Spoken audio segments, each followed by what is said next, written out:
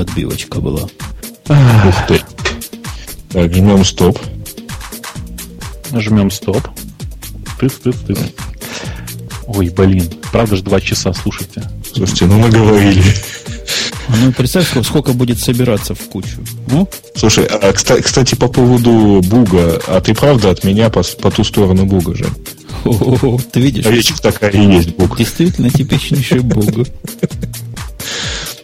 Так, ну-ка, записываем. Гриша, я тебе обещал подлить. Тебе сейчас прямо подсыпать соли? Подсыпай, ладно, так и быть. Я пока сохраню, пока что. Так вот, мы, у себя... Так, 96-й выпуск у нас. Да, значит, так вот мы... написал я. Офигеть. Знаете, сколько у меня? У меня estimated size 640 мегабайт. Ух ты. Что так это мало? без сжатия. Это без сжатия. Я когда АИФ делаю, наш не АИФ, а файл проекта общий, вот если он больше, чем на 2 часа, это гигабайта 3 будет. А у тебя 600 всего. Смешно. Не, ну вот у меня АИФ как раз на 640. Да, так, Гриш, так вот по поводу этого. Мы тут у себя на компании взяли корпоративное подключение к сотовой связи. И вот как раз к этому 3G. Вот. И у каждого там по N гигабайт на телефоне. Вот. Будем пользоваться. А потом у меня спрашивают, что я издеваюсь над Украиной. Ну, понятно, что мне просто банально завидно. Сколько можно, в конце концов? Ему завидно.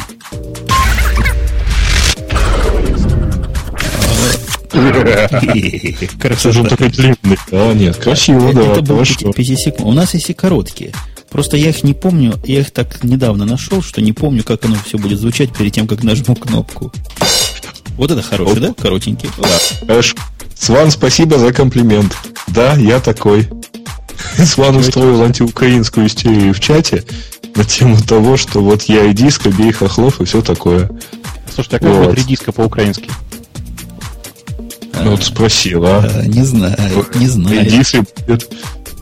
Но, говори, не хохол, а одессит. Но все-таки с 2 буквами в таком случае.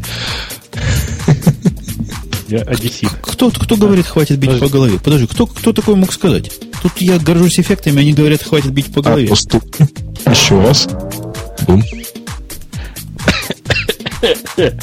Сережа, у нас, кстати, в конце лета куча народу едет в Севастополь. Замечательно, там тоже есть покрытие. Подожди, вы против НАТО поедете протестовать или как? Нет, они туда работать едут, ты знаешь. На НАТО. А что там? На НАТО. Не на НАТО, а за НАДом. В смысле, по делам Яндекса. Подожди, в Севастополь или в Симферополь? В Симферополь, конечно, что я сказал. Ну вот тогда у вас будет большое. Если к тому времени у iPhone 3G сломают модем, ну, в смысле, сломают его заблокированность, то вот тогда будете облизываться и смотреть. Потому что, по-моему, у Виталика как раз обещался быть через неделю такой. У меня вообще большая проблема. У меня начала садиться батарейка у айфона. Меня это раздражает. Раздражает. Умирать, что ли? Да. Я тебя... понятно. Не, у меня вообще она не стала, но вот я должен сказать, что после обновления вторая версия прошивки без русского проекта тормозит чуть-чуть меньше, чем первая с русским проектом. То есть вот смс-ки тормозят примерно так же. Все остальное как-то вот нормально живет. Ну, так что я, конечно, буду стараться сдерживаться, но в жопу его этот русский проект. От него гораздо больше проблем сейчас, чем пользы, конечно. А меня, я говорю, вот меня страшно раздражает отсутствие книгочиталки. То есть пипец просто как. В этом отношении я надеюсь, что ребята, которые вот из русского проекта, наконец-то свою читалку вот эту, которая у них там есть, наконец доведут до ума и выложат просто, потому что, надо. Подожди, а вас не удивляет? Меня, например, удивляет отсутствие нормального джабер-клиента в продаже. Бесит, понимаешь? Не удивляет, но бесит. Просто какой-то поганый AOL. Потому что я в сторе все беру. Пусть бесплатно бы дали, пусть бы продали, но его нет вообще никакого. Честно говоря, всего программ, которые с умом там сделаны, вы знаете, у них есть Такой протокол, который позволяет на сервер-сайт свой стейт сохранять, чтобы при переходе обратно попадал, как будто бы программа запущена, да? Слыхали такую басню? Ага. У меня штук, я не знаю, сколько программ стоит, штук 20, наверное. И из них 2 это хоть как-то имплементируют. Все остальные просто плюют совершенно на мое удобство. Что ты хочешь? Первое это... А, кстати, видели, я добавил в темы. MobileMe завело себе блок для статуса. Видали? Что? То есть на apple.com/mobileme/status теперь будет вестись блок о состоянии проекта MobileMe. Это не решили лицом к народу повернуться? Это не решили, наконец, народу рассказывать, что у них там делается, вот, потому что, правда, он как-то... Ну, меня раздражает одна штука, они регулярно забывают за мое залогиненное состояние. То есть, вот я сижу, вдруг он мне каждый раз, я ему честно жму кнопочку «Запомнить меня на 2 недели», или на сколько-то там, и вот он про это опять забывает, и опять, пожалуйста, введи мне, причем он как-то не сохраняет там ни логина, ни пароля. Облом такой. Ну, хотя бы логин заполнил. Он у меня длинный просто. А вы получили мои приглашения на Dropbox, которые я вам кидал? Да, получил. И я поставил, только я не знаю, зачем мне это. Прикольная штучка. Вот я тоже пытаюсь понять, зачем, но прикольная. Дает 2 гигабайта такая сетевая папка, которую потом можно типа расширить. Но, понимаешь, у меня вот iDisk-то есть, там 10 гигабайт. Там 20. Не, ну там 10 на iDisk и 10 на почту. Вот так ты 10 гигабайт почты занимаешь. Ну, там можно поменять, но там по дефолту, по-моему, так вот. Не, я вам скажу, что мне понравилось. Во-первых, мне понравилось его какой-то ум. То есть, если когда вы iDisk делаете, есть же 2 режима iDisk. Либо он кешируется полностью у вас, на локальная копия имеется, либо туда пишется. Вот когда кешируется, у меня как-то это все тормозит и глючит. С 2 компьютеров у него масса конфликтов бывает. Ну, что-то недодумано. Когда там все медленно, просто невозможно, пока зайдешь. Здесь какой-то компромисс. То есть и быстро, и апдейтит хорошо, и конфликты у меня пока никакие не ломали ничего. То есть в этом смысле я рад. Опять же, поддержка системы контроля ревизии. Наверное, важно кому-то. Правильно? Версии документа там есть. Ничего сервис, только вот надо 2 гигабайта, это несерьезно, конечно, сегодня. Надо минимум 10, и будет вперед. MobileMe не пускает с линуксового Firefox. Гад. Забавно. А еще, наверное, не пускает с Lynx из-под FreeBSD. Ну да, такой он. О, Женя, ты еще в прошлый раз обещал рассказать про переход твоего программиста куда-то в сторону Linux. Не моего, чужого. Я вам такое... Каждый день новые перлы. Но это мы в следующем выпуске узнаем. Опять в следующем выпуске? Может быть, узнаем в следующем выпуске. Надеется. Это как нас учили классики? Хуки. Хук – это такой удар, знаешь, специфический такой в боксе. Сейчас я звук дам подходящий под хук. Чем же хук? Вот такой может быть? Не, сказано, да, это какой-то поцелуй был. Ну, сказано, что пушинг. Я думал, пушинг как-то в эту сторону. Никак. Ну да, примерно такой по резкости. Да. Вот такие хуки. Надо звуков поднабрать, но я не представляю, как их идентифицировать. Вот как по названию понять, когда какой включать? По названию никак. Нужно прослушать, повесить на 10 готовых кнопочек и нажимать как нужную, когда надо. Да я так и сделал. У меня программка специально вот такая слот-машин. Некоторые я даже специальным цветом выделил. Видимо, что-то хотел сказать этим цветом. Вот это коричневого цвета. Что бы значило, почему я вот это сделал коричневым. Ну, сделай себе подпись.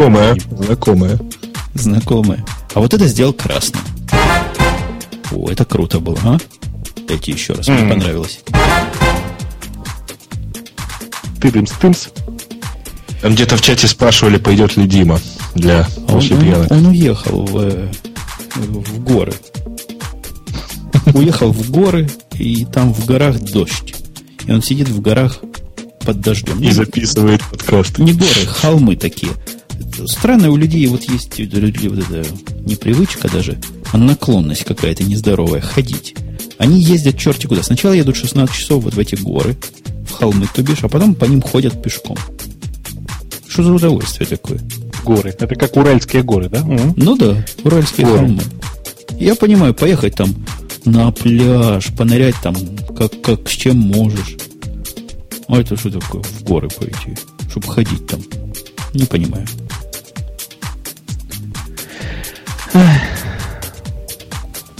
Не, ну это на самом деле хорошо. Зато он вернется, после одного из таких походов он вернулся с замечательным подкастом. Ну, может быть и так. Так. Слушай, а ты вот мне кидал, Жень, ты мне кидал ссылочку в Skype. Это сколько нас народу слушает регулярно или как? Это вот прямо сейчас. Это прямо сейчас. И ты ей не делись там со всеми, потому что я не уверен, насколько она для этого подходит. Не, ее не надо, да, ее не надо пока. Красиво так, на флешке сделано. Тот, кто делал, молодец. Нет, мне просто вот интересно, тут явно полочка на верхней циферке. Вот это упало. Вот видишь, оно падало сегодня, а потом они все обратно вернулись, и больше вернулось, чем было раньше. Сейчас 280... не, в пике 280. Тут написано current listeners и peak listeners. Вот я пытаюсь понять. Да я тоже не очень понимаю. Товарищ. Какая вот товарищ. Он говорит, товарищ говорит, неплохо бы... Это не ты. Другой товарищ. Я говорит, понимаю, да. Неплохо бы спросить людей в чате, как трансляция падала или нет. Один раз падала, говорят. Что-то там было. И в самом начале мне там писали, что я как-то глухо звучу, куда-то в бочку и так далее. Не, это не трансляция. Не, у него вначале был действительно, у тебя был какой-то передоз поначалу. Во всяком случае, ко мне через скайп как передоз доходило. Хотя наверняка у тебя было все в порядке. Как-то скайп не подразумевает, что с той стороны люди с бродкаст-процессорами сидят. Как-то его это, видимо. Но у меня, честно, стоит, как для радио, минус 6 дБ. Хотя, да, у меня, по-моему, было где-то в районе минус 4 в самом начале, и я его чуть-чуть поправил так это... Вот, но вроде как ничего больше не менял. И у меня тут всякий антиклиппинг стоит, да. Ну вот, он вокруг этого тебе еще пытается Skype сделать максимайзер такой свой собственный, в своем смысле. Вот и получается, как получается. Ну, он гад такой. А падение 0.11, да? Чего? 0.11, говорю, падение. Что 0.11? Ага. Да. Но это падение, видимо, одного из кластеров, да, если это кластер? Одного из узлов в кластере, да. Вообще, товарищ утверждает, что это от нас упало. От меня до сервера был линк все время, вот без остановки. Трудно сказать, что там упало. Но, в принципе, с таким кластером это уже не так уж и важно. То есть, если можно потом переподключиться, то... Ну, переподключение же, да, оно быстро происходит. Да, то падение не важно. А вы понимаете, да, что в идеале нужно вот этот флешовый клиентик, который бы звук проигрывал, еще совместить с окошком чата. Представляешь, заходишь на страничку, нажимаешь кнопочку, оно играет, и одновременно чат видно. Ну, можно на эту страничку и поставить там. Я умею iFrame сделать. Или просто фрейм могу сделать. Вот. Не, ну iFrame, конечно же, прям в ту же страницу, и все, и не париться. Слушайте, ну в итоге я вам скажу, что у нас получится. У нас получится tweetlive.tv. Останется только камера приспособить. А еще сверху поставим rotation для директа, чтобы кнопку нажимали. Нельзя. Что, нельзя? Нельзя так делать. Как, нельзя в чате давать объявление Яндекса, да? Нет, объявление можно, но какой rotation-то? Ты хочешь обновлять что-то? Не, ну у нас же страничка вверх идет, да? А мы туда будем вставлять, каждые 20 сообщений от Яндекс.Директа. Или каждые 100 сообщений. Каждые 100 сообщений блок от Директа. Ну да. А он сам по себе новый будет. Потому что давайте лучше оценцы, а?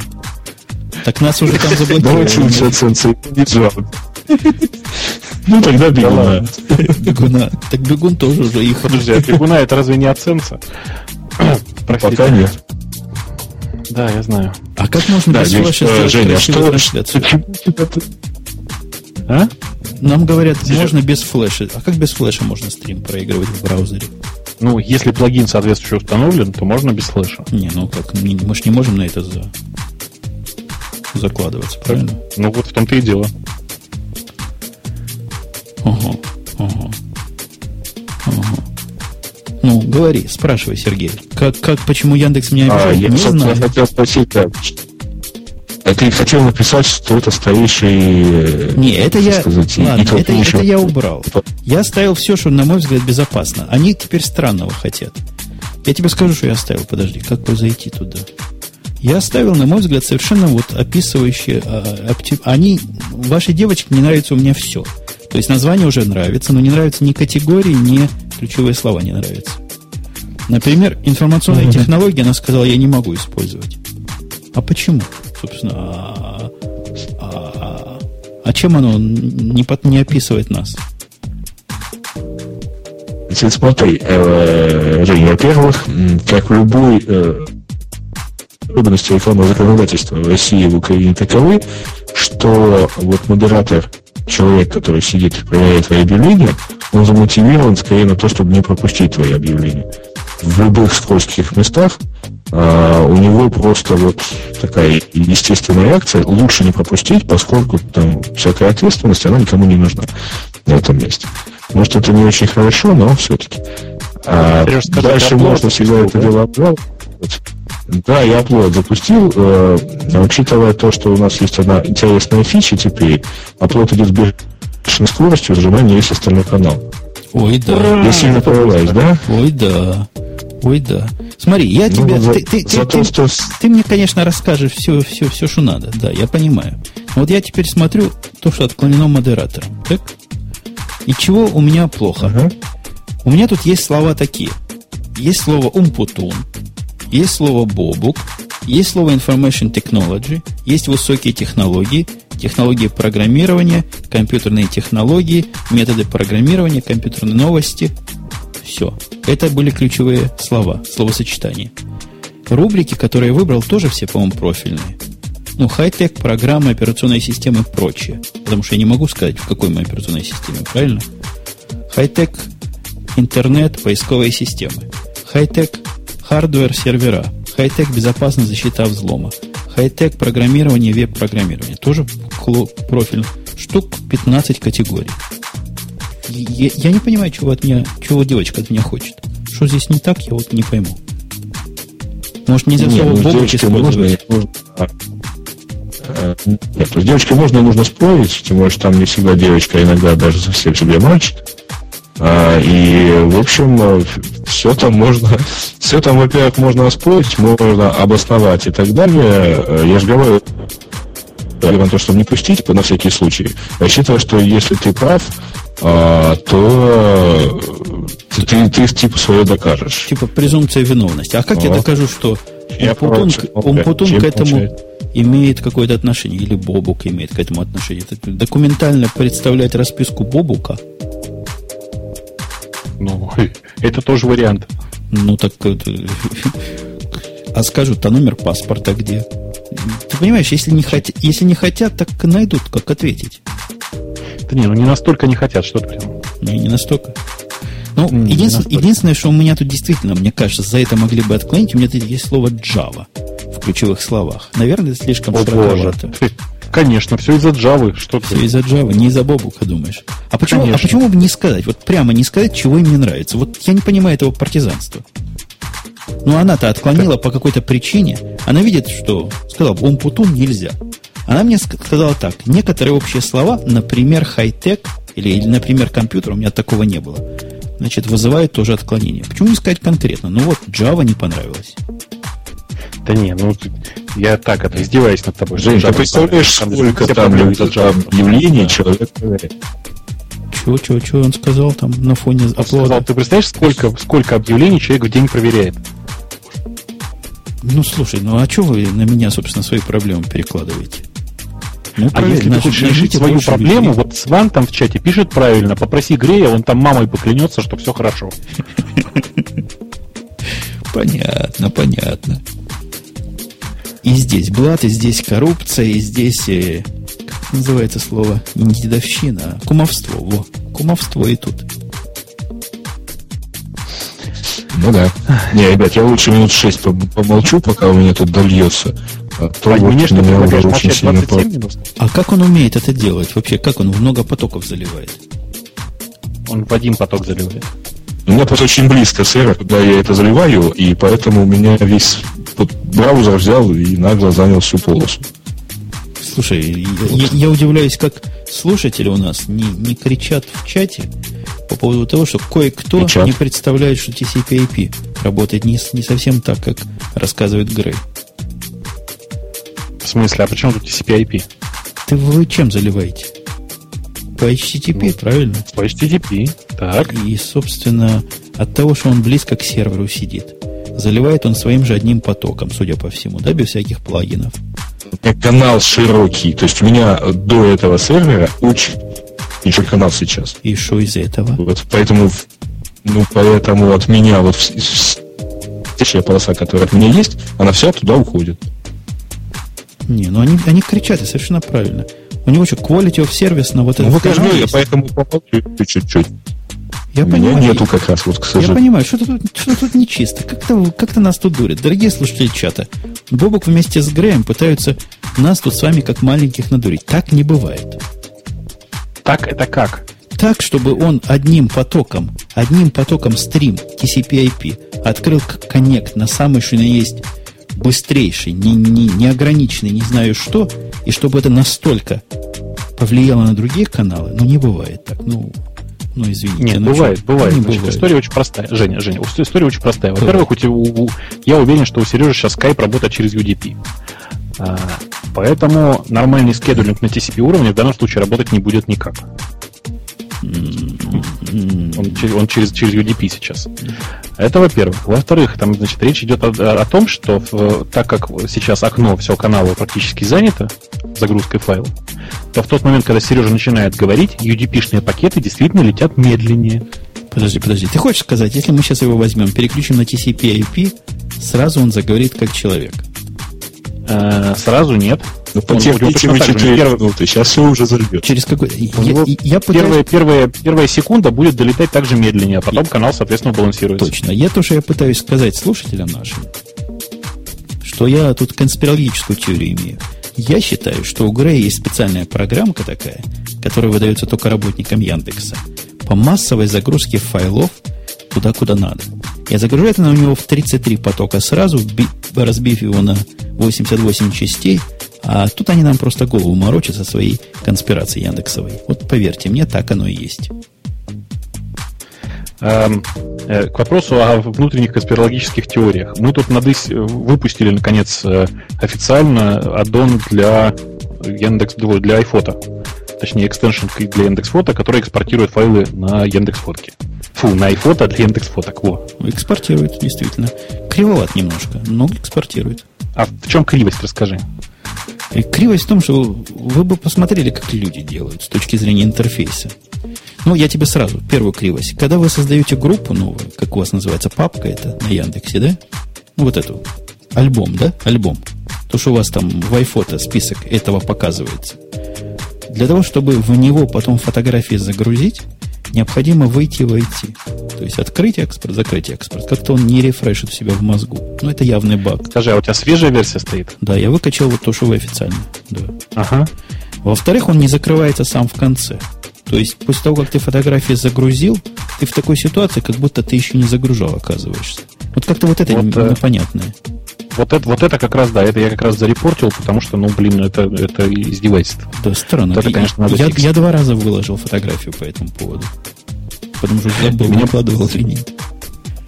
Меня гораздо больше смущает то, что там, я честно хочу сказать, что я просто последнюю версию еще не ставил, но в предпоследней там была кнопка OK и Cancel, совершенно не Apple'ская. Это меня, раздражало некоторым образом. Да, кнопки видел. Помню, что-то раздражало, не помню, что. У меня есть предложение по фоткам, по вашим. Вам бы добавить, знаете что?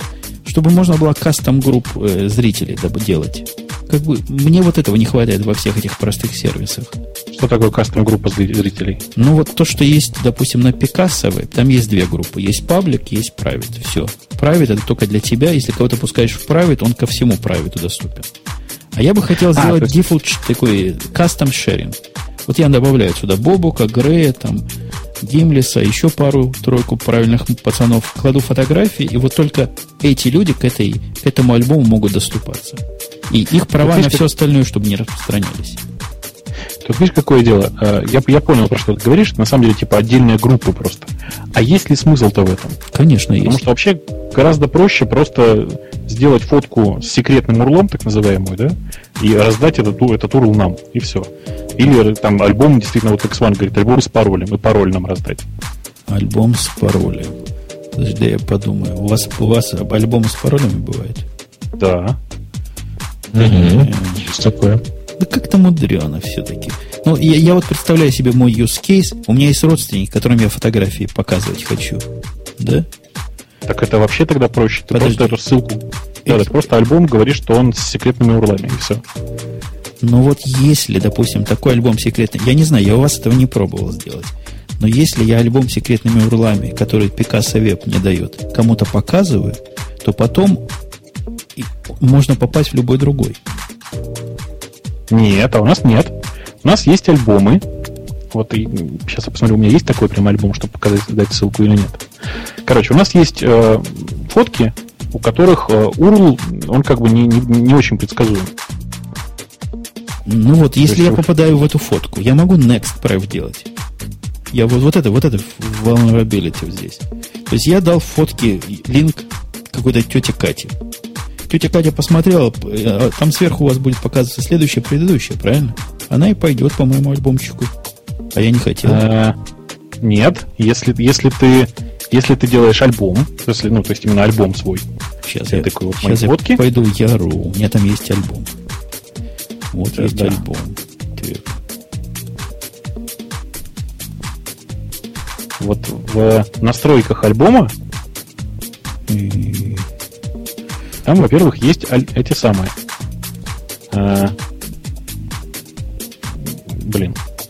Вот там, короче, там есть две разных совершенно вещи.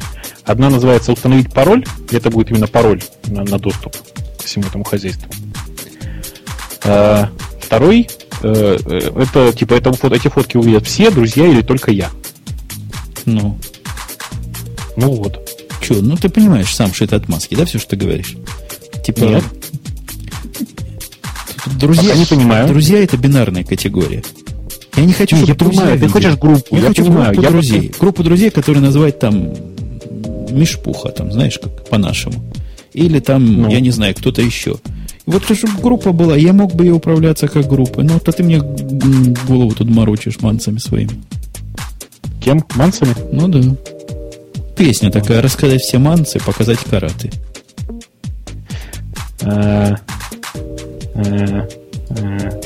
Не знаю, я честно, я в такой ситуации обхожусь паролем. Вот. Нужно мне это было ровно один раз. С тех пор я как-то особенно этим не пользовался. Хотя идея, в общем, понятна. С другой стороны, тебе придется заставлять своего этого, значит, родственника там или знакомого регистрироваться на Яндекс.Фотках ради этого? Ну, тоже, да, действительно. Как-то оно... Что-то тут не так, да. Вдруг кто-то сможет включить только зарегистрированного пользователя. В принципе, если вот найти секретные альбомы, я бы мог давать секретные линки, и нельзя было бы из альбома выходить, ладно, я бы с этим жил. Делал бы им специальные альбомы. Но если я могу сделать... скажи, а что вот я сейчас дал ссылку в чат? Ты что, там видишь где-то ссылку вперед-назад? Сейчас. Простите. Подожди. Не вижу, да. Ну, у вас, видишь, как-то... Да. А если я вот это уберу? Конец твой. Убрал твой конец, фото недоступно. Ну, да, хорошо.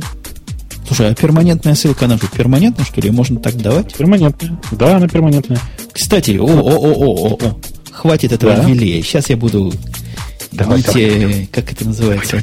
Давай, запись выключена, давай дальше гноги. Я пытался слово вспомнить. Нет, это слово не дерьмо, это слово деготь. Буду деготь лить. Лить дегтем на... Кто рассказывал, как хорошо можно выкладывать аудиофайлы на Яндекс.Видео? Кто? Признавайтесь. Вы рассказывали. Вы рассказывали? Можно. Вы рассказывали, да? И что я выкладывал. Да, и что ж вы там дальше рассказывали? Это я так ласково, перед тем, как сжать горло. Как хорошо туда файл выкладывать, да? Я попытался этим сервисом замечательно воспользоваться для наших пост-шоу. Что вы думаете? Меня, человека с 2 компьютерными образованиями, с 2 десятками лет опыта в компьютерной индустрии, у меня не хватило соображения, как из этого, того, что вы там генерируете на странице, вырвать ссылку на файл. Вы хорошо замаскировали, значит. А из адресной строки браузера, значит, никак нельзя было взять. Конечно, из адресной строки браузера там флешка. Каждый лог умеет, да? Там флешка у вас стоит. Подожди, ты что хотел? Ты флешку взять или что? Флешку мне 100 лет не надо. Я хотел хостинг для файла сделать. Так для файла хостинг у нас есть, это народ. Конечно, в конце концов я так и сделал. Но разговор-то о чем шел? Что особо хитрые, кто прослушал последние пост-шоу, будут знать, что ссылки не меняются, и там можно прямые MP3 файлы класть. Ого, И вместе с проигрывателем получать его обратно. Спасибо, я лучше пешком поставлю, если вместе с проигрывателем. А где ты видел так, чтобы можно было скачать, а? Сережа, конечно же, можно и без проигрывателя. Просто это требует некоторого движения. Сван обещает. Я посмотрел на страницу, действительно. Во-первых, она явно не человеком для человека генерировалась, но это ладно. Но там столько слов. Я просто опупел. И все в одну строку. Мы старались даже. Мы старались. Обсфукаторы какие-то, я бы вас назвал. Обсфукатор слышу. Не знаю, что это, но называется нехорошо. Обусфакция, да? Так замечательно назвали ее. Вот совсем недавно на Хабре. Так. Я пошел посмотреть, смогу ли я сходу выкусить. Мне кажется, что смогу. Код для вставки на сайт. Что выпустить-то? Из кода флешплеера сам файл, что ли? Мне хотелось просто линку на файлу дать на страницу. По-моему, вполне нормальное желание. Слушай, так, users umputun пишу. Users umputun. Тун. Там один должен быть. Файл, который я выкладываю. После того. Код для вставки на сайт. Да, эта штука и вставляет глупость всякую. Ну и чего, так я сразу нашел. Что, в коде сразу нашел? Да нифига. Проверяем. Внимание, так, не путай меня, Алиса. Блин. Так, надо вставить текст edit, я вспомнил. Сван говорит, что сложно. А Сван он знает. Он хотя Apple и не любит, но что-то знает. Но молчит. Что сложно? Сейчас, подожди, Алиса, ты меня не путай. Сейчас найдем все. Сейчас это просто сеанс хака в прямом эфире. Да. Я покушал, да. Reverse engineering. Конечно, может, в исходниках посмотришь. Ты знаешь, там как-то исходник это же для серьезных мужиков. Я же какой-то несерьезный.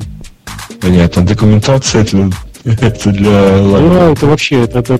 Я знаю, как в объектах в этих передаются вот этим проигрывателям. Но у вас не так делается. Во всяком случае, как-то совсем явно не так это делается.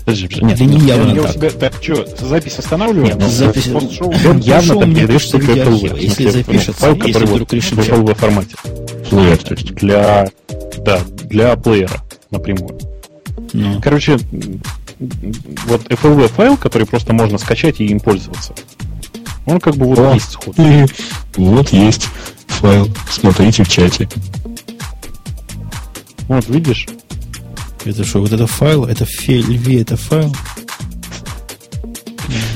Ну да, это файл в формате флеш-видео. Что ты хочешь? А нафига козе баян? И чем... А если вы... и что дальше? Открывайте Real Player'ом предлагает. Если я такую ссылку... Нет, почему обязательно Real Player'ом? Это мой браузер такой предложил. Ага. Если я такую ссылку дал бы у нас, то кто бы это открыл? Какой-то позор. Хочу MP3 файл. Да будет скачать оригинал. Положи себе его на народе и скачивай. Не, это другое. Вообще, конечно же, правильно и на народе тоже давать к MP3 файлам прямой доступ. Ну да.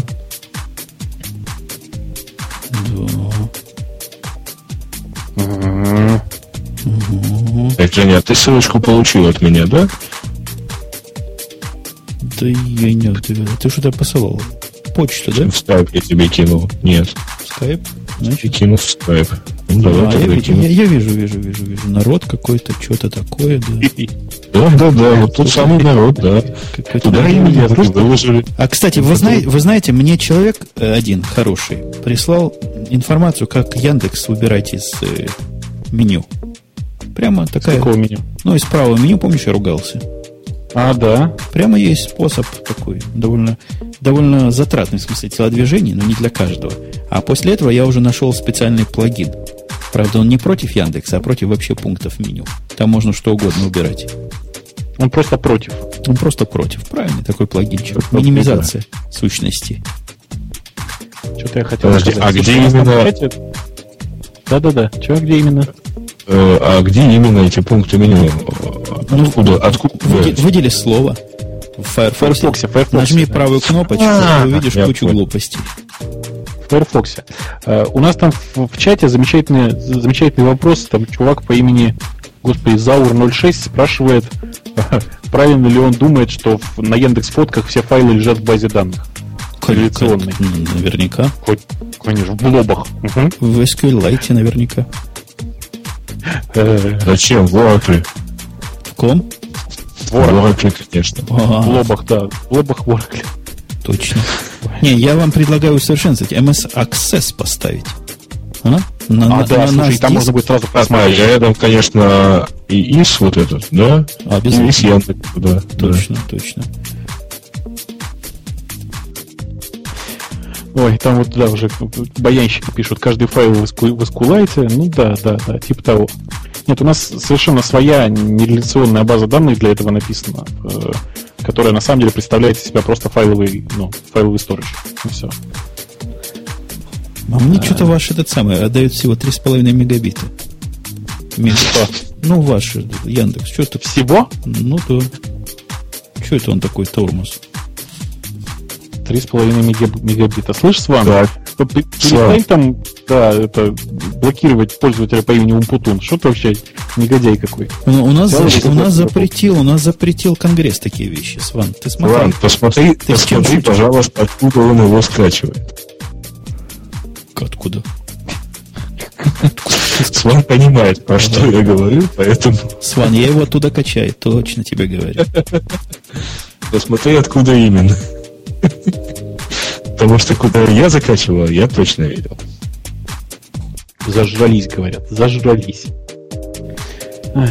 Ой, не говорите. Я, кстати, по поводу зажрались, я был у зубного врача недавно и вырвал зуб мудрости. Я думал, я уже для нашего... Дима сказал, что для его подкаста я теперь вряд ли подойду, потому что мудрости количество упало. Как для радио Ти еще нормально? Нормально. Нормально, да? У меня еще три осталось зуба мудрости, так что нормально. Нормально. Хорошо. Я умею говорить, как из туалета. А это как? У тебя кнопочка такая? Он из чашки говорит. У меня чашка есть, конечно.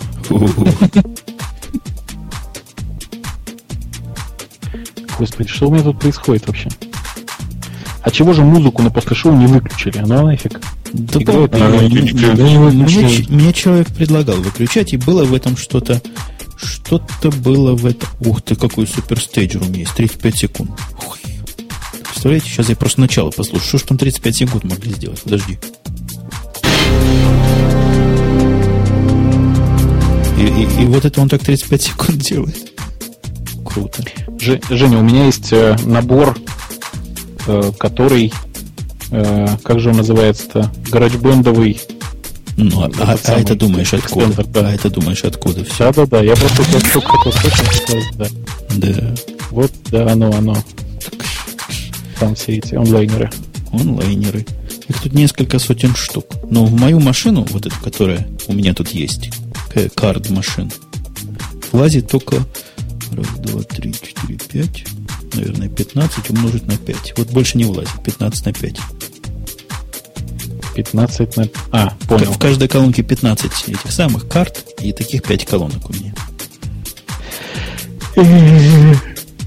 Ужас. Коллега Грей, ты еще не купил себе карт-машину, скажи? Ты у нас передовик теперь? Нет. Они каких-то элитных денег совершенно стоят. Такая штука с кнопками, прям цены не сложишь. Подожди, это вот нажал кнопочку, и оно выдало какой-то эффект, да? Ну, какую-то записанную файлу выдало в эфир, да. Я не могу придумать, зачем мне микшер нужен, который я купил 2 месяца назад. А ты хочешь, чтобы я еще карт-машину какую-то придумал? Вот если ты карт-машин захочешь подключить, тебе обязательно понадобится микшер. Это я понял. Сережа, да. Это как Eclipse. Чтобы было. Ребята, я ведь правда его скачал и поставил. И даже один раз запустил. Сказал, ух ты, и закрыл обратно. А вы знаете, как по мнению создателя этого набора звуков звучит столкновение с инопланетянами? Давай. Ну как-нибудь. Яндекс ваши друзья.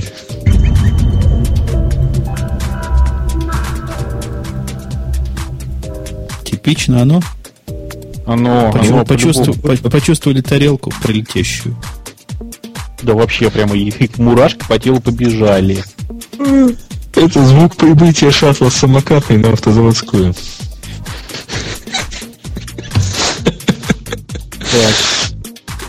Так. Поставь его еще и Visual Studio к Eclipse. Вы знаете, Visual Studio, он под Mac'ом так плохо работает, ужас просто. О, смахивает на слив космического унитаза. Да, здесь что-то есть. А так, по-моему, Шварценеггер ходил. Это надо к рукой. Дело. Чего-чего? Какие-то более такие мягкие звуки были. Скажите, у кого в подкасте звучит именно этот звук? Я вспоминаю. Или на радио? Который? На радио нельзя, наверное. Вот предыдущие звуки, вот эти два. Да у всех, у кого GarageBand есть, у тех и могут звучать. Ну да. Я во многом из-за этого перестал включать вообще музыку. Ну, во-первых, уже не нужна. Вот. А во-вторых, как-то я понял, что вся эта музыка, она уже тоже у кого-то есть. Да, надо. Есть такая в этом моем подкасте про аудио, который я слушаю. New Media Gear. Они там рекламируют набор звуков, который можно купить, там сотни чего-то. Да. Можно попробовать оттуда. Не смотрел цену. Слушай, ты зажрался. Думаешь, можно попробовать купить, не глядя на цену. Может, там 3 килобакса? Да не думаю. Мне что-то не кажется, что эти звуки такие дорогие должны быть. Учитывая то, что они в последнем выпуске или в предпоследнем разбирали Behringer, по-моему, за $79. По-моему, за 79, да? Микшер какой-то. Behringer? Не Behringer. В последнем выпуске разбирали. Нет, предпоследнем, по-моему. Последний я еще не слушал, а предпоследний там, по-моему, какой-то микшер от Behringer был. Ну, вот. Может быть, да. Сильно меньше $100 по стоимости. Вот. Нет, я не думаю, что... Ты понимаешь, это человек, у которого звук идет, вот этот Марк Дженсен, у него звук идет через 2020, а потом заходит в Behringer за $70. А? Да, это, конечно, здорово звучит. Это, конечно, мало того, что у него до этого 2020 еще много чего стоит. Но вообще замечательно, конечно. Бобок, на маяке 2020 было? 2020 его ж туда не пустило. Ну, FX 2020 бродкаст процессор. В этом смысле нет, конечно.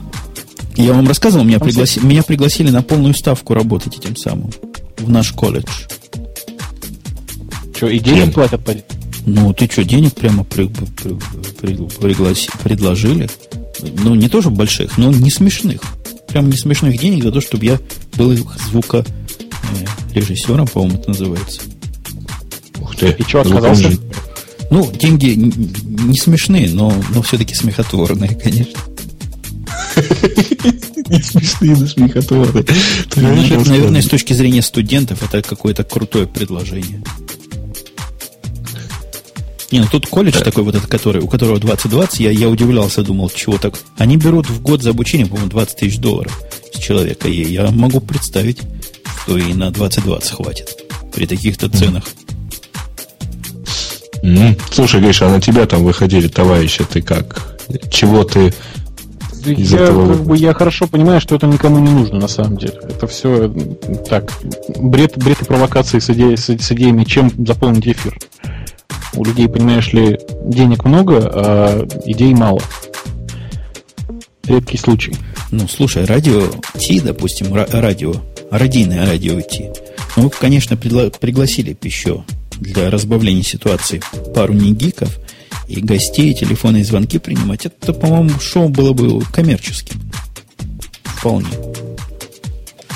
Шоу было бы коммерческим. Нет, на самом деле можно сделать много действий для того, чтобы впихнуть нас в формат FM, да? Да, есть много, действий, которые нужно сделать для того, чтобы в FM нормальный стандарт вписаться можно. И это сделать можно. Мне кажется, обойтись все-таки не такими количественными методами, не делать радиомаяк, а чего-то, как Мироснов. Но он не слышит, он спит все равно. Образованию не хватит разгадать загадки, которые мы к этому делу прицепим. Так что можно гадости говорить про радиомаяк.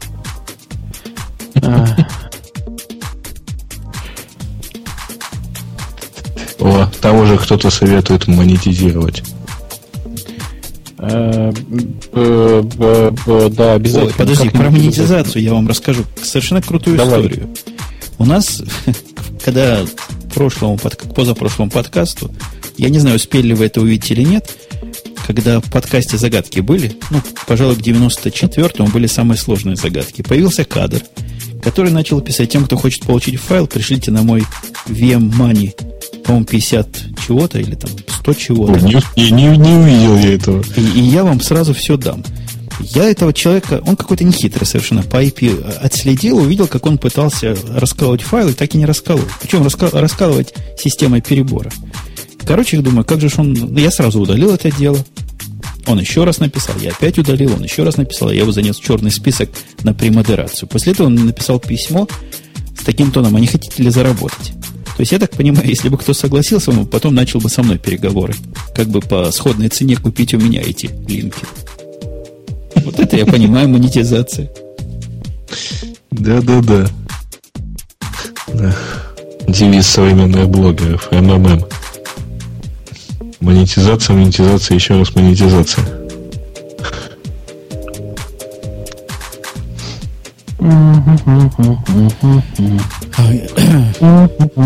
Это вот тут хорошо подсказывают тебе, Жень, в чате, что это был бы откатинг, а не монетизация. Мы бы могли, я думаю, могли бы мы как-то распилить это еще между с ним. Не? Вот если бы мы выбили, например, у спонсоров деньги, а потом поделили между собой, это был бы распил. Не могу представить, как распил к этой модели еще прицепить. Нет, распил это не то. Распил это когда ты говоришь не спонсору, а кому-то, что тебе вот на проект втискивания в радио Ти в FM стандарт нужно там $100 тысяч. Вот. Потом берешь на 10 тысяч эту работу делаешь, а остаток пилишь с тем звукоинженером на FM, который тебе помогает это дело впихивать. Это называется распил. Этот человек будет меня учить, что такое распил. Я придумал этот термин. Я это изобрел, я не знаю, в 90, да еще до первого мятежа изобрел. Мы еще в 89 году деньги пилили с таганрогской телефонной станции. Они тогда были деревянные, поэтому надо было с ними больше ничего сделать было тогда нельзя. Термина такого не было. Тогда, когда такое кому-то предлагал, я, честное слово, это сам изобрел. Они удивлялись и долго хлопали по плечу, говорили: какой ты пацан гениальный. Как мы сами до этого не додумались.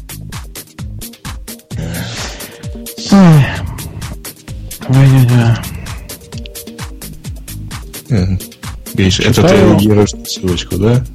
Это я прочитал, да, ссылочку, и думаю, что есть некоторое количество людей на Земле, которых мне просто... Вот, есть люди, которых мне реально жалко, а есть люди, которых мне просто нереально жалко.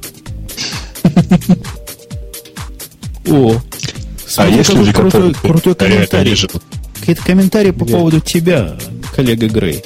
Только почему-то в моем подкасте.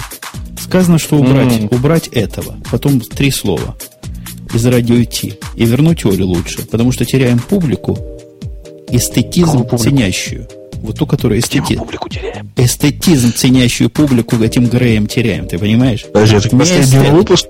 что ли? Да, вот только что пришло. Я смотрю оповещение, только что пришло.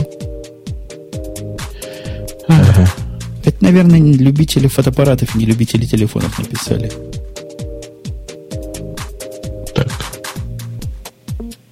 Подожди, не вижу я у тебя. Это на моем сайте прям.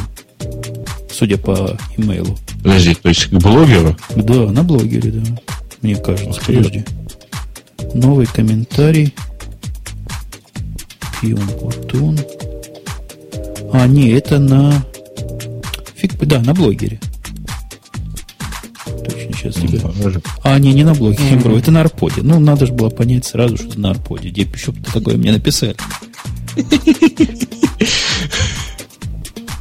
Слушаю, я думаю, что просто выделить немножко моральных ресурсов и запинать моего хорошего знакомого, сделать публичную аналитику для Радио Т. Потому что все эти непубличные отчеты, они какие-то очень непубличные. Просто история о том, что мы теряем аудиторию, кажется мне довольно смешными. Да фигня это все, ничего мы не теряем. Я смотрю на... У меня есть хороший график активности тотальной, такой кумулятивной, которая проходит через липсин. И я по этой активности вижу, что кривулька вверх растет. Что вы хотите? А что у нас с последними 2 подкастами? Как-то они... Откуда цифры такие длинные? Да.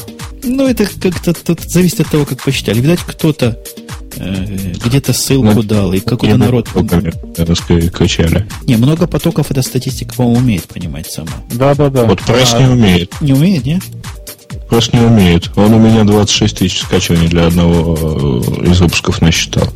Но этому трудно действительно верить, но вот суммарному количеству слушателей, которые Липсин считает, с его точки зрения, уникальных. Тоже тяжело верить этому. Верить тяжело, но там хотя бы... Ты его пробовал пинать? Вот этот Липсин. Он как-то соображает. Он, во-первых, по IP, по каким-то сисийным вещам понимать пытается. Как-то он пытается вычислить уникальных. Юников. Слушай, я это все смотрел как бы и по другим вещам. Тут дело заключается в том, что, например, половина Екатеринбурга не качает с нашего сайта, и половина Новосибирска не качает с нашего сайта. Ну, конечно. Но ты говоришь о тех вещах, которые мы в принципе посчитать не можем. Чего про них? Да, так вот просто это самая аналитика. Чем отличается аналитический подход к чисто статистическому? Чисто статистически мы не можем этого всего определить. А у аналитиков есть свои метрики по таким вещам. Они умеют примерно определять приблизительную аудиторию. Так вот, цифры этой приблизительной аудитории кажутся мне пока слегка завышенными. Я просто такие тут цифры смотрю у себя, что меня это пугает. Ой. Простите. Я давно говорил, что 50 миллионов нас как минимум слушает по миру. Не, 50 миллионов 50 миллионами, а там просто... Я же тебе говорю, по разным хитрым и интересным прикидкам там получается до 30 тысяч в пиковых шоу. Это учитывая то, что там, не знаю, 2000 человек слушает нас с дисков журнала «Хакер», например. Понимаешь? Страшное дело. Грей, ты гордишься вообще, куда ты попал? С какими людьми сидишь на одной делянке? Ужас пойма какой-то. Ну, хотя, в принципе, все нормально, потому что я же когда-то все-таки читал журнал «Хакер». Давно это было, правда? 98 или 99 годы. Но интересно было. А это такой старый журнал, да? Да, это старый журнал. Скажи, Женя, у тебя сейчас статистика открыта? Нет, но могу открыть. Что хочешь увидеть? А скажи, а старые файлы кто-нибудь еще качает? Постоянно. Да? Да. Там не так просто понять, но по количеству старых файлов смотришь, через месяц там на 1000 больше в каком-то старом файле. Понятно. Качает все файлы. Да. Я тебе рассказывал грустную историю про то, что, оказывается, нас продают на болванке, на том самом... На Савеловском? На горбушке. На горбушке? На горбушке, да. Да. И продают по цене DVD обычного, да, по-моему? Ну, как обычно, нет, как музыкальный диск продают так же. Обидно. А Бобук все отказывается петь, да. Это пираты. Это распространение пиратских записей. Хотя наша лицензия не запрещает, поэтому это не пиратство. Если как есть as is, так ради бога. Вот я все пытаюсь понять. Интересно, откуда у нас больше всего трафика сейчас приходит? Ну, вот в смысле рефереров Липсин абсолютно бесперспективный источник информации. Да. Он там такое показывает. Такое показывает. Угу. А никаких счетчиков, соответственно, не стоит, да? У меня на сайте стоит от Яндекса вот эта штука, которая очень настаивала. Она не считает. Очень настаивала поставить. Мониторить только, да? Она именно вот эфира не считает. Ну, в принципе, на сайте стоит блок рекламной сети, значит, статистика уже считается. То есть метрика дополнительно, она, в общем, не критичная, уже не так нужна. А у вас, кстати, у вас Яру, что ли, стал больше блогов уметь считать в последние дни? Или мне показалось? Показалось, мне кажется. Не показалось. У меня революционного не делали. У меня в страничке вот в этой Яру стоит «Я веду дневники». Да? Такой целая куча. Туда добавили саму Ярушку. Не, Яру, ладно, оно добавилось. Но у меня раньше только радио Тиком показывал место. У нас, кстати, 1108 место радио Тиком. А теперь у всех моих абсолютно проектов... Все, что ты подключил для трансляции. Я не подключил. Да, я их подключил, но я счетчиков не ставил. Я их подключил уже полгода назад. А появились циферки позавчера. Что-то вот 2-3 дня назад произошло. Это значит, что, может быть, что-то починили, потому что у меня все трансляционные аккаунты все показывали все. А сейчас сразу все появилось. Даже twitter.com/umputun считает, что я на 277 тысячном месте. Слушай, ты как хороший тестер. Тут как раз контекстно где-то комикс с которой лампочку, да. Комикс с моим участием, да. Это я там ссылку в чат кинул просто. Нам, кстати, дорогие слушатели, ставьте эти самые ссылочки на радио Тиком, потому что 1108 место абсолютно, мне кажется, не отражает реальности. Я так думаю, 5-е. Радиот в первое место. Я думаю, 5-е, 6-е, ну вот это где-то было бы, наверное, нормально, правильно? Я скромный достаточно. Жень, на самом деле, в топе поиска по блогам, к сожалению, в основном политики. В смысле, политики от блогинга. Просто потому что их постоянно цитируют. Подожди, давай мы тоже политикой займемся, пусть и нас цитируют. Так это надо политически подсказывать. Тебя же никто не стреляет. Они придумали, что стреляли. Мы можем придумать. Вы думаете, куда ляпка делась? Почему мы об этом молчим вот так вот грустно? Она же уже рассказала всем, куда она делась. Да, подробно рассказала. Сначала вежливо, а потом нецензурно. Интересно, почему нам не рассказала? Ну ладно. Почему? Мне рассказала. Нам это в смысле слушателям. Вам. Им, то есть. О. Я тебе ссылку прислал. Да, блимкнуло мне все слышали, все уши, да. Блимкнуло. Сейчас мы ее загрузим. А где? Я не знаю, Грей тебе присылал ссылку, нет? Нет, там, где она рассказывает. Нет, это я тебе присылал. Пошли, Женя, тоже вон. Чтобы он тоже знал. Правду. Да. Вообще, мне кажется, что поднять популярность вообще дневника очень просто. В смысле, вот радиотовского сайта. Нужно вот как Тёма Лебедев на нем сиськи выкладывать. Я думаю, что народ, конечно, сбежится, но максимум 3 раза эта штука сработает. Мы будем разные сиськи выкладывать. Большие, маленькие, аккуратные. Правые, левые, да. О, мысль. Причем все на фоне атрибутики компании Apple. Не. Надо все очень хитрыми хай-техническими загадками запутать. А когда решаешь, опаньки, получаешь. Это просто бизнес можно. У меня, кстати, уже была идея. Квест-бизнес сделать. Социальный причем. Глубоко. Да. Глубоко копаешь. Представляешь, да? Такой хабр для загадок сделать. Причем само комьюнити будет все это дело фильтровать, само же будет отбирать, призы выбирать, рейтинги расти, будут падать, кармы-шмармы, все дела. Так это. Вот держите в чат, дорогие друзья. Там можно в логах почитать, почему Олечка решила больше не приходить. Ну и вообще там много интересных комментариев. А ты уверен, что это в чат? В какой чат он дал? Я ничего не вижу. Как он сам с собой разговаривает? Нет, Жень, тебе я кинул в скайп. В скайп. Да ладно, а что-то у меня, как-то у меня, да. У тебя как-то оно не уехало, да. Да, как-то вы тоже, как я, арпод читаете, да? Нет. А вы слушаете, что ли? А я не знаю даже, как я туда вышел. По-моему, я среагировал на слово подфазер. Но где, не помню. Понятно. Да. Учитывая, что у тебя тоже там народ жаловался на отзывы Василия С. Василий С. говорит, что телефон iPhone плохой, потому что в нем ММС плохо реализован. Василий С. не знает, что ММС там не реализован вообще. Народ скорбит по оляпке. В ранстве, iChat, ведущих гиков.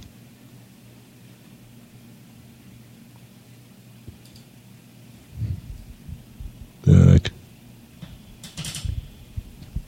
Слушайте, а что это там вот потаискивает где-то у кого-то? Это я двинул микрофон, а он вот так, это как пружинки. Ну у нас же какой он у тебя шумный. Ну, сильно подвинул.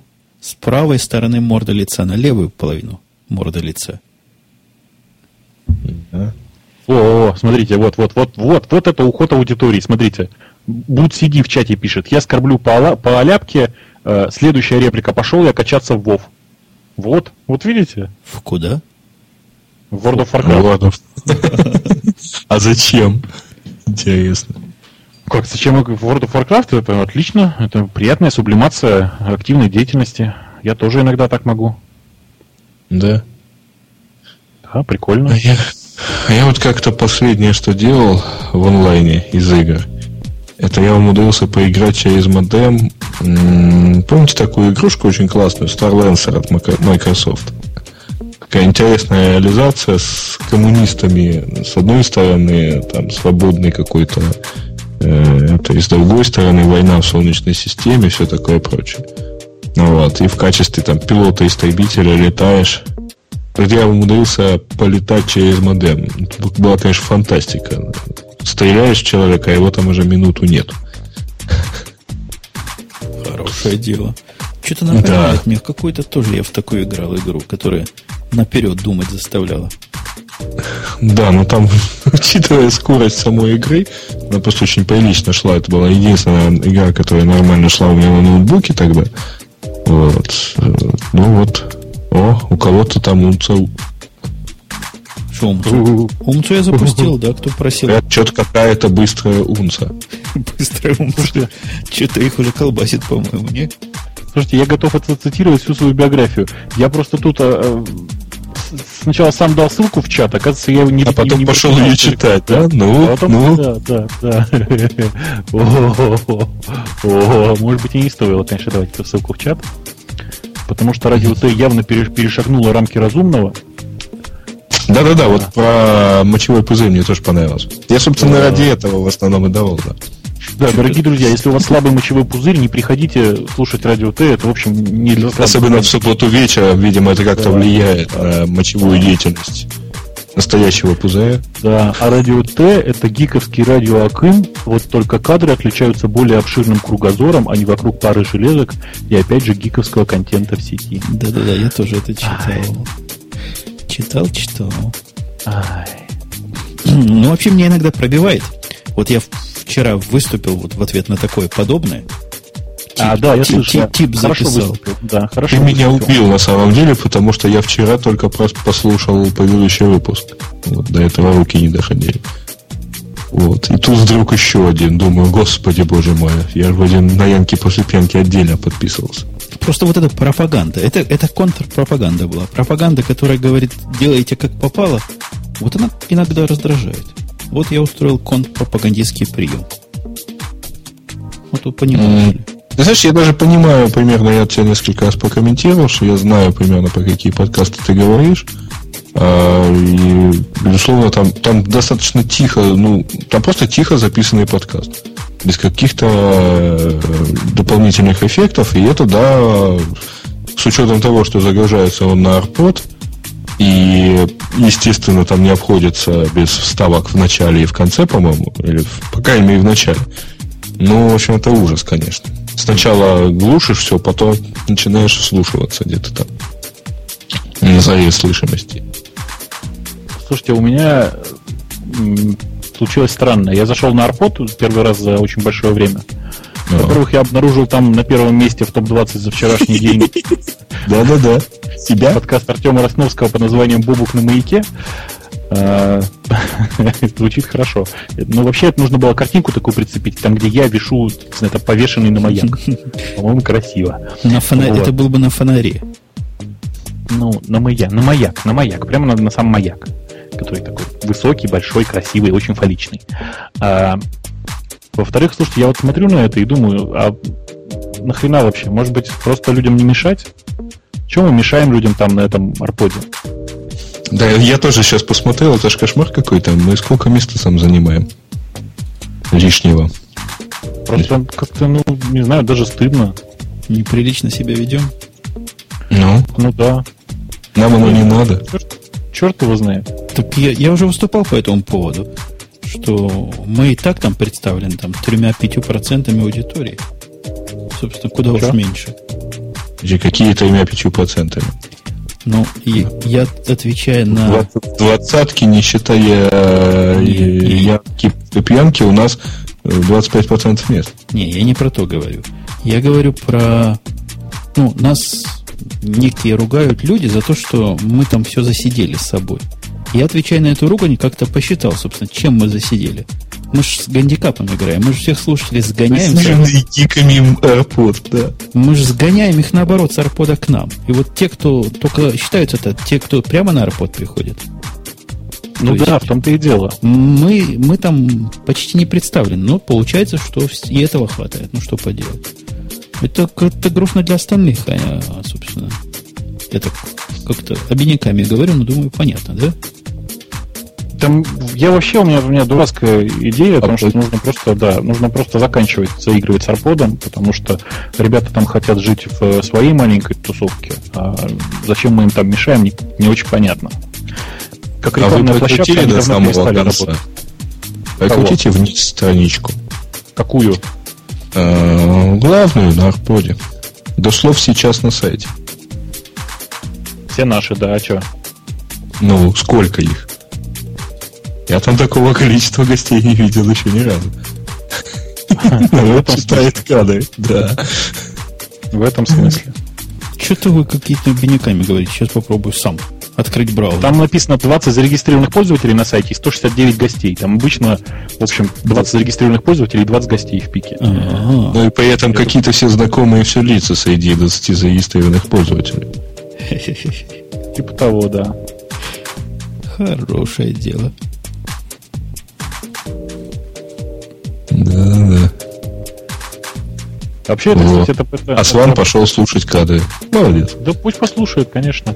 Вообще, я говорю, это забавный парадокс. Я вот смотрю на ленту подкастов, да, сейчас, которая сейчас есть, и понимаю, что оно как-то смешно, потому что есть бешеное количество подкастов, которые явно обсуждаются больше, чем скачиваются. Даже прикольно. Но при чем здесь подкастинг? Пускай обсуждаются. Я шо. Нет, просто тут очень много забавных парадоксов, и мне кажется, что мы там правда лишние.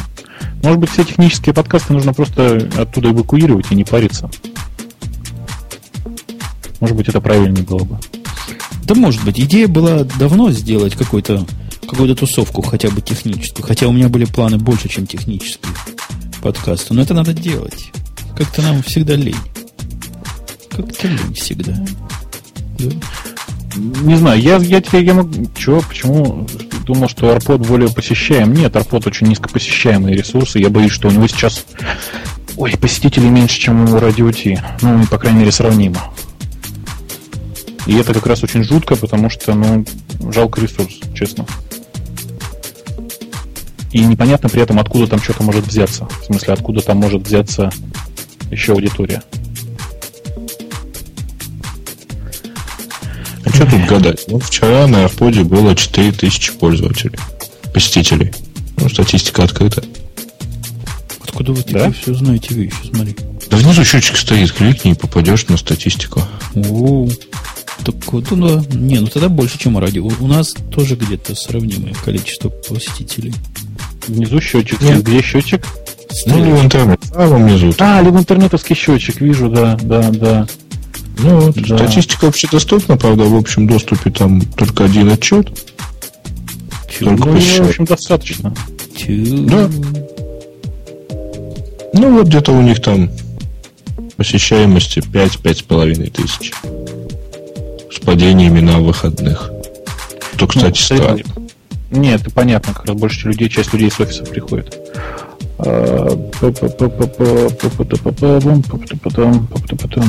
Средняя длительность очень меня интересует. Чего, подкаста? Тут этого нету. Нет, средняя длительность минуты. 2 минуты. Нет, 2 минуты. Это значит, что большая часть людей приходит туда залетом. Посмотрите пути.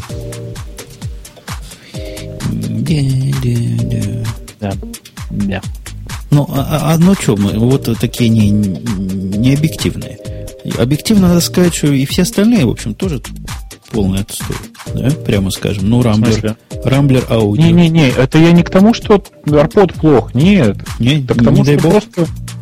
Нет, это к тому, что просто, что-то у этой аудитории ее не очень много. В смысле, аудитории, которая попадает под аудиторию AirPod именно. Так, ну да. Я боюсь, что сделать чисто гиковский ресурс будет, в общем, не... Как это сказать? Он будет не менее посещаем. Под FM. А на под FM, по-моему, не открыта статистика. Сейчас я посмотрю. Но под FM ты только свою статистику можешь видеть. Я там выкладывал подкасты. Когда не забываю, выкладываю. Там, думаю, что практически нет. Не, я думал, что хуже, чем на Рамблере, не бывает, в смысле загоняние слушателей. Вот под FM еще меньше, чем Рамблер дает.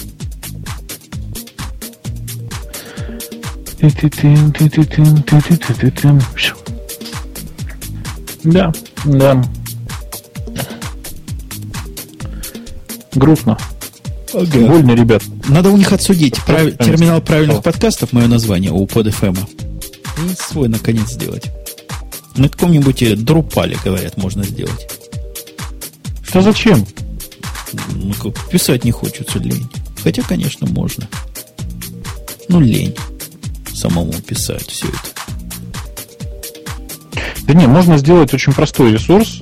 Никакого Drupal. Если ты руками собираешься модерировать список, то можно взять какой-нибудь... Есть такой софт под названием Planet. Знаешь? Есть всякие там Planet Apache. Там... Application сервер, что ли, такой? Не. Это такой скрипт, который проходится по списку RSS и формирует ленту из этого. Да ладно, это я могу написать за 2 часа, это ладно. Я про другое. Да, я знаю. Про все остальное говорю. Считать им всем статистики, считать им всем места, составлять рейтинги. Все, что должно само, да? Комьюнити к этому привязать. Правильно сделать сайт. Не еще один такой какой-то такой, а хороший, понимаешь? Да, AirPod, в общем, не самый плохой сайт. Там проблема в людях, как мне кажется. В смысле, в тех людях, которые им рулят. Просто вот и все. То есть просто там люди, которые этим занимаются, очень набегами, что называется. То есть в какой-то момент там пришло кому-то что-то в голову, прибежал, что-то сделал.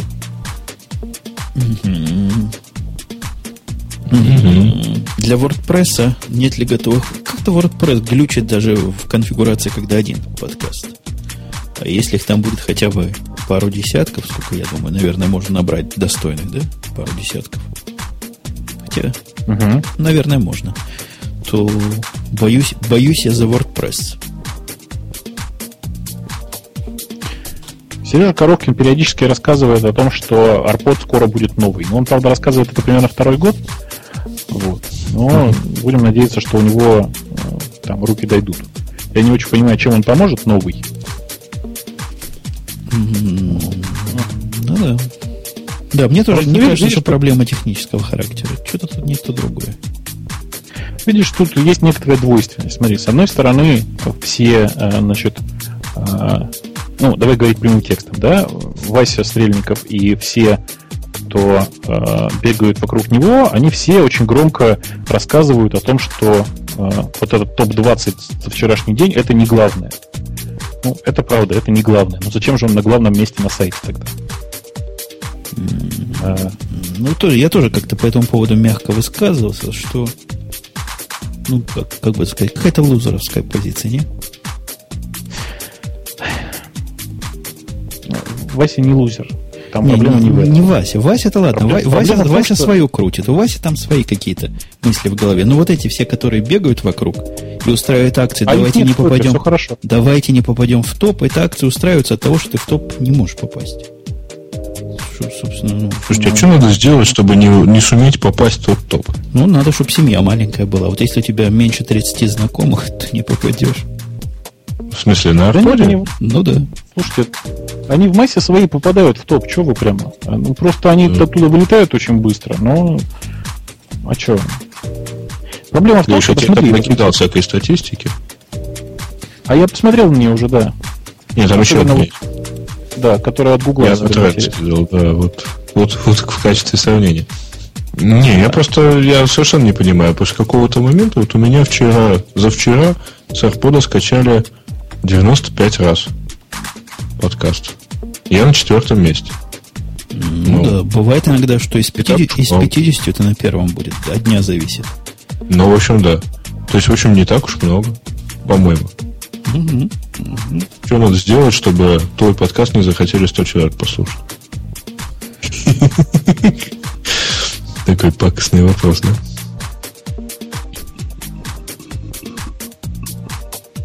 Гриша, ты опять увлекся чашкой, да? Да, я гудю в чашку. Нет, Сван утверждает, Сван ты с головы на ногу ставишь.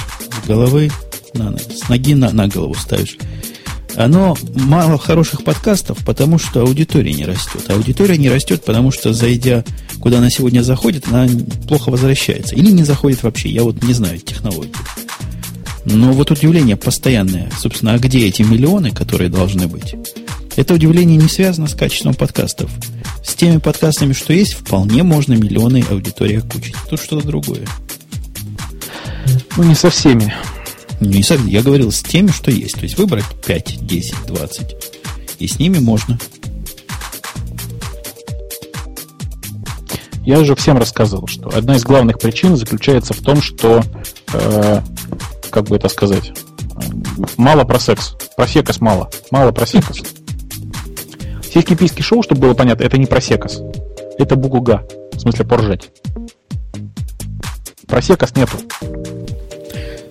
Если кто начнет, смотри, мы начали радио Ти, пошли IT-подкасты. Надо кому-то начать. Кто из вас возьмется за эту тему? Нет, сделать это легко. IT-подкасты пошли не потому.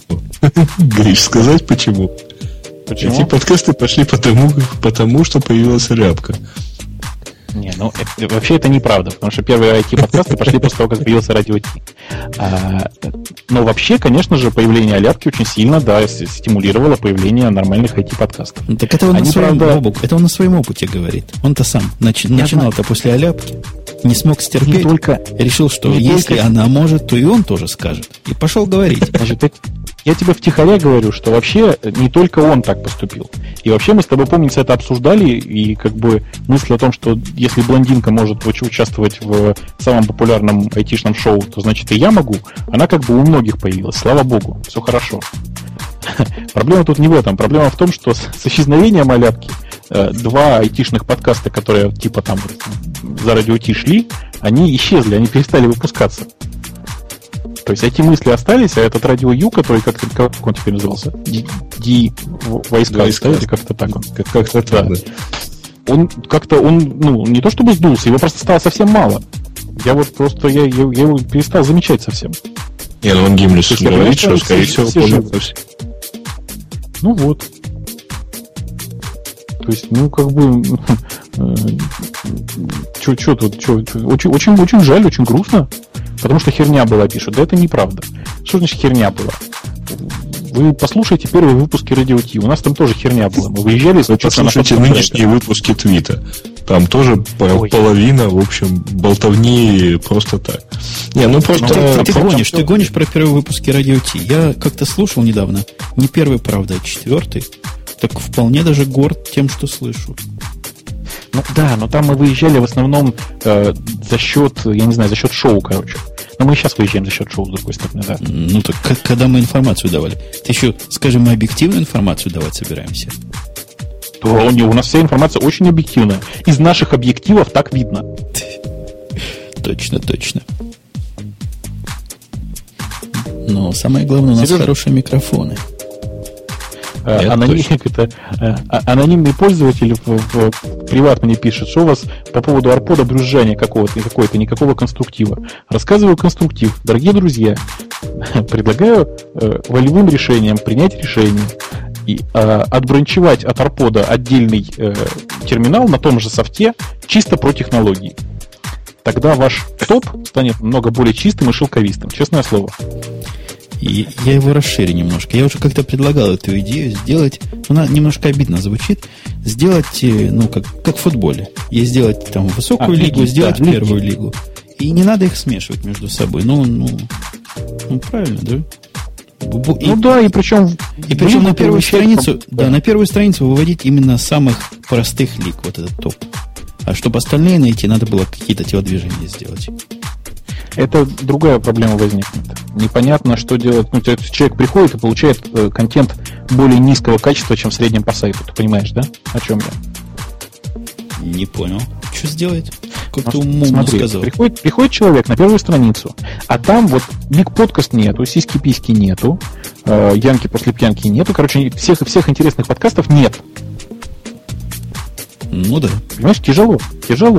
Точно. Там нужно решать другой вопрос. Вот. Такие примерно дела. Есть проблема, да. Есть проблема. Эх, непростое это дело. Хотя, казалось бы, чего проще, да? Собери хороших вместе, да и выпусти как следует. Почему никому это в голову не пришло, кроме нас с тобой? Да как-то всем приходит в голову, всем лень просто так же, как нам с тобой. Ну, вот под FM попытались сделать, смотри, что он такое сделал? Как-то результат. Да, результат. Ходят туда только сами подкастеры. Ой, когда смотришь, Грей прослушал подкаст IT-мысли, Росновский послушал Росновский парк. Это особенно забавно смотрится. Я там в чат ссылку кинул. Зацените. С фликра. А что за ссылка? А ты открой.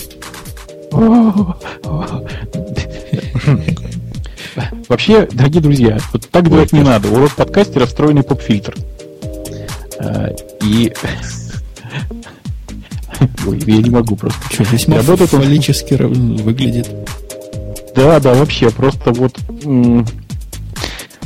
Выглядит он, конечно, здорово, но ты не прав, потому что вот тот же самый Марк Дженсен, он на вот род бродкастер тоже себе вполне напяливает ветрозащиту. Неизвестно зачем. Я тебе скажу, значит, он как-то же он обмолвился зачем. Он, когда рассказывает, он очень эмоционально иногда говорит.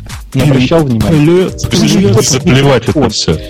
Да, тупо потому, что плюет в микрофон. А то потом микрофон паять придется. Как не радио. Заплевывайте микрофон и паять надо. Нет, Жень, ты знаешь, а мне тут жаловались в магазине, что вот у нас местная радиостанция раз в год меняет, значит, шуры вот это SM7B. У них видимо, от плевков сгнивают вот буквально вот все значит, в этом вот за решетки микрофона, там пленочки, еще какие-то, что-то, в общем, замена полная, это ремонту не подлежит. Что-то круто, как-то они плюют. А еще вот какие-то эти сеточки, вот, видимо, пробиваются. А сеточки, они чуть ли там не расходный материал, чуть ли не раз в месяц закупают. Сильно там у вас, смотри как. Да, тут все эмоционально. Одесситы, что ты хочешь. Чем южнее, тем эмоциональнее. Ну вот я слыхал, что это как у таксистов. У них тоже машина расходный материал. Меняют там каждый год такие на радиостанции микрофоны. Ну, что ж поделать. Ой, господи.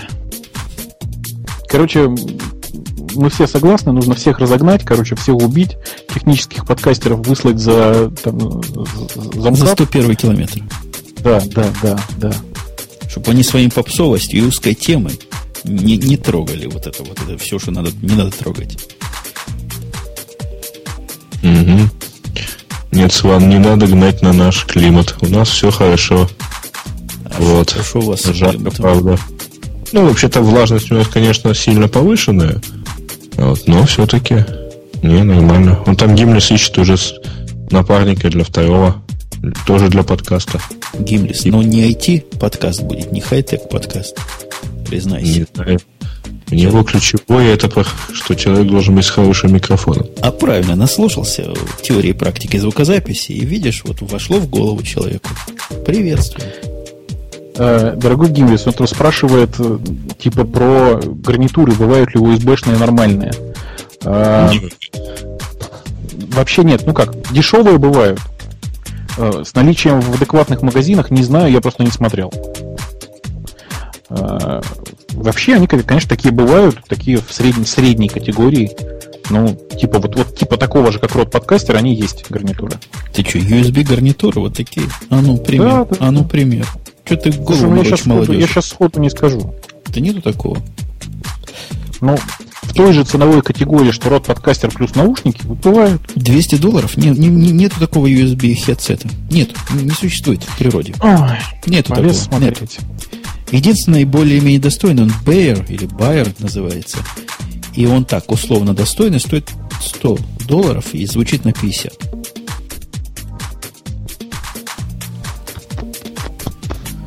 Единственный способ сделать USB это покупать нормальный хедсет, этот самый, нормальный, какой-нибудь долларов за 400. Самое устройство, которое что вы мне рассказываете? Sennheiser PC166. Что это такое? Это игровой хедсет?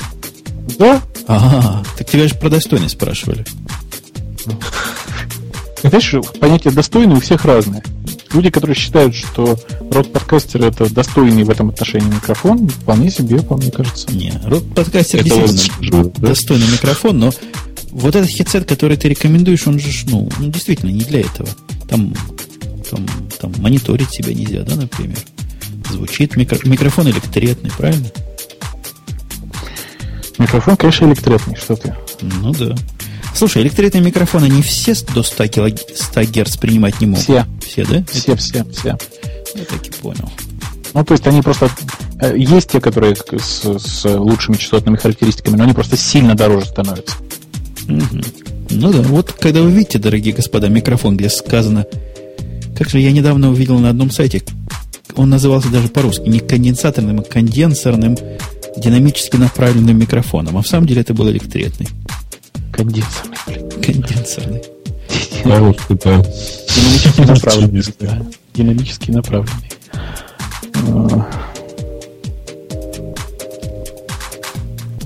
Так. Да, ты знаешь, что-то как-то они пропали. Я какое-то время видел там по цене 180, что ли, долларов нормальные хедсеты примерно. USB-шные. Я никогда в жизни такого не видел. USB-шные. Может, я не то, не скол. Не, самый путь берете за $400, покупаете AKG хедсет с микрофоном. К нему еще за $200 переходничок на USB. Получаете себе все, что хотите. Все дела. Правильно? Подожди, за $400 хедсет и переходничок на USB. Ну да. То есть итого за $600. Ну, получаете себе выходной наборчик. Я округлил. Переходничок 150 стоит, хедсет 350. То есть, видишь, да? Ага. Ну, только я ну, ладно. Просто я не очень понимаю тогда, зачем это надо, если можно купить за 200 наушники и отдельно микрофон. Разве что критичный именно походный вариант. Ну, походный и наголовный вариант. Кому-то критичный, наверное. Если книжки записывают люди, говорят им... Женя. Вообще, дорогие друзья, о чем мы какой фигне какой-то говорим? Давайте найдем людей, спродюсируем Second Wrong по-русски. Я предлагал эту мысль уже. Помнишь, как-то давно уже предлагал. И никто не кинулся. Потому что подкаст это сложный. Сложно удержаться, понимаешь, не на грани здесь. Ну, да, и? Я думаю, мы бы смогли. Я уже тогда это высказывал, мы бы смогли. Но настолько это будет в противовес нашему имиджу подкастеровскому. Не, Женя, мы с тобой, конечно, смогли бы, но вообще это плохая идея, вообще делать это нам с тобой. Нам с тобой нужно такие шоу продюсировать. Руководить. Конечно. Слушай, а продюсер это разве не тот, кто деньги находит? Ну, это тот, который обеспечивает, чтобы деньги отбивались в данном случае еще. А в данном случае, ну просто мы с тобой представляем, какое это должно быть шоу. Ну да, я прекрасно представляю, какой сикинг должен быть на русском языке. Сидячие за компьютерами обычно гики. Ой, господи. Только под российские реалии. Second Round, конечно, должен быть под российские реалии. Ой, господи. Слан, ты правда так считаешь, что там обычные гики? Я так подозреваю, что примерно 1100 российских секретарш с тобой не согласятся. Гриша, что ты делаешь с микрофоном? Я в него пыхчу. В него дышит. По-моему, он в него плюется. Надеюсь, что он скоро сгниет, и можно будет одеть вторую гарнитуру, которую он забыл найти в Киеве. Кто там спрашивает про FireWire или USB? Конечно, USB. Именно USB 2. По цене вопрос стоял. То они хорошие вполне USB 2, особенно если у вас леопард на компьютере. Все будет работать. Ты знаешь, мне тут в ухо, что называется, проблямцнули и сказали, что есть хорошая гарнитура, но она очень странная, она от Nortel. Знаешь такую компанию Nortel? Раутер делает. Ну вот, как ни странно, есть такая штука Nortel USB Audio Kit. Что за... Вместе с ними продается Nortel Mobile USB headset тролля тополя. Вот он стоит $156, у него маленькие наушники, такие полуоткрытые, как ни странно. Но при этом у него, в общем-то, такой конденсаторный микрофон.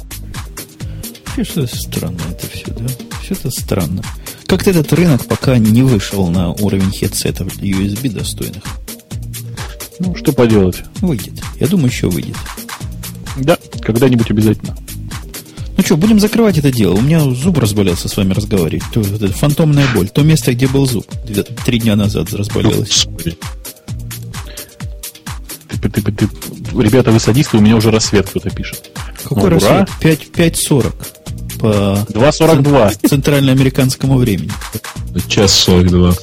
Я посередине буду. Сват, а ты знаешь, а я придумал, как мне объяснять, что у меня вечером. Мне, честно говоря, я записываю подкаст. Всего лишь два раза по часу объяснить пришлось, что это именно такое. И все? Не, я честно, простите, я 3 или 4 раза пытался. Теперь я девушкам просто говорю, что мне нужно покормить кошку. Простите. Ой, слушай, смотри. Не был. У нас люди время пишут, сколько у них. У всех все в порядке, но вот один, похоже, из немножко сдвинутой вселенной. У него на 2 минуты время с нами расходится. Это коллайдер запустили в его краях. Слушай, по-любому. Точно? Это фазовый сдвиг. Да, это фазовый сдвиг, все хорошо. Ну, что, скоро мы все окажемся внутри этой черной дыры. Так мы с ним можем какие деньжища сделать. Он на 2 минуты раньше нас, да? Значит, мы на 2 минуты позже его. Мы сможем общаться с ним и говорить про биржу. Чего уже было для нас и чего будет для него. Ему синхронизацию времени на компьютере. Женя, а ты не думал, что этот коллайдер построили специально для этого? Вот, там у кого-то это и 50 уже. А вот с этим мы много денег можем сделать. Не, вы подумайте сами, ведь коллайдер, в него вбухали бешеные бабки. Наверняка их надеется как-то отбить. Ты думаешь, что... Ты хочешь предложить им стать спонсорами? Ну да. Типа мы их будем рекламировать. Не бойтесь коллайдеров, мы ваши друзья, да? Да, не бойтесь коллайдера, вы наши друзья, а сами в это время, когда они его будут запускать, будет же происходить временной сдвиг, и вперед. А у меня Род-подкастер почти стал этим самым. Род стал спонсором. 10 микрофонов вы обещали, суки, не дали ни одного. Я так и знал. Ну, так обещали, знаешь, прямо надежно обещали. Бери бродкастер, тебе понравится. Ну, посмотрим. Надо его пощупать. Как-то он неказисто выглядит. Ну, неказистый, но звук очень хороший. Как-то я и... Что неказистый? Красивый такой. Слушай, точно красивее, чем SM7B. Сильно блестит.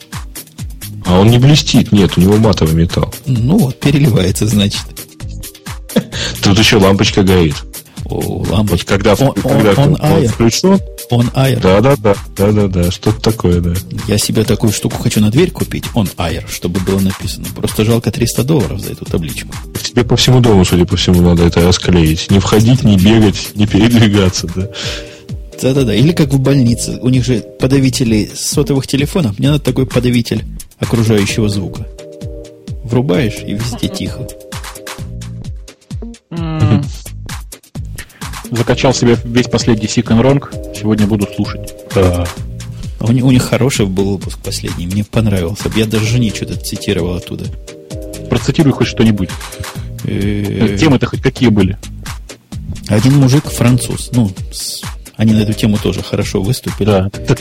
Они вообще любят французов, да. Француз. Говорят, они, наверное, все такие. Стоял где-то, то ли у входа в Колизей, я не помню, где-то в каких-то римских развалинах. Я держал дочку за руку, 4-летнюю. Рядом стоял канадец, а канадцам, как известно, мало вообще дел. В том смысле, что у него во все дырки влазит, как, знаешь, пробка во все затычки. И канадцу не понравилось, как держал этот мужик девочку. Типа, говорит, грубо держал. Правильно, не понравилось, потому что он ее держал, а потом встал и стал бить головой об этот постамент. Канадец подбежал, значит, вырвал, прям плохо побил он ее. Оказалось, что мужик то ли псих какой-то, а жена его с ребенком оставила, но велела лекарства принимать. Жена молодец. Он папик был. Папик был. Вот такие истории, буквально душераздирающие. Нет, там была крутая история, как то ли 2, то ли 3 негра ограбили студию звукозаписи христианских песен. Эти долго удивлялись, что они хотели там украсть, потому что там кроме гитары и микрофона ничего не было. Знаете, как эти христианские песни. Да. И они там кого-то застрелили, и вся фишка этого, это надо слушать. Этот Ди Саймон зачитывал показания преступников. А когда они начинают говорить, они же такие политкорректные относительно. То есть, как про негра они ничего не скажут, что он негр. Там. Начинают зачитывать, и с первых слов понятно, что негры, собственно, грабили. Это надо слышать. Там просто дословно идет этот текст интервью с этими убийцами. Это надо слушать. Я послушаю сегодня. Там, да, для аудитории, которая еще осталась, оно не по-русски, там сильно не по-русски. Там просто нормальная разговорная речь просто. Я тебе рассказывал, как я тут просто переключился на британские сериалы. Блин, как меня ломает от британского английского. Это же ужас. Что, нравится или не нравится? Нет, не то, что нравится, не нравится. Воспринимать сложно. Да. Не зря фильмы, которые как бы английские, но для американской аудитории не адаптированы. Там, в самом деле, акценты не настоящие. Там просто он настолько не настоящий, что я как-то привыкнув к этому акценту, там, где псевдо-британский акцент, нормальный британский не мог воспринимать, наверное, не знаю, минут 20 я тупил просто и пытался въехать, что вообще происходит. А представь, каково мне, когда у меня совещание с Лондоном. Это у меня такое время, что я еще по-русски разговаривать не умею. А приходится с британцами разговаривать. Там в 7 утра, в 8 утра, в такую рань. Вообще я в час дня обычно тоже, знаешь, не очень разговорчив. Ничего, пришлось как-то. Это у нас, в смысле, эфир на радио был в час дня.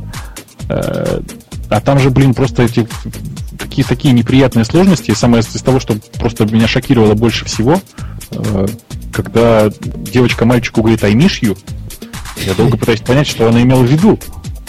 Какой такой миш? Что за глагол такой? Что за форма? Оказалось, да. Так и оказалось. Именно Миша это его. От слова медведь. Да, Такую штуку видел же, сейчас я в чат последний раз кину и отстану. Это как-то. Вот это ты кинул. Ой, да. Подожди, тут что-то много бегут. Ой, а что это? Это MIDI-контроллер. Задумался. Это диджеевская штука, не? Ну, как, наверное, конечно, задумывалась как диджейская, но я вот смотрю и думаю, блин, так удобно на самом деле же. Посмотри. На самом деле, конечно же, это все просто умеет генерировать MIDI-сигналы, все остальное фигня. То есть все остальное просто тупо не важно. Ну, а использовать его зачем? Как телефонный усилитель конечный.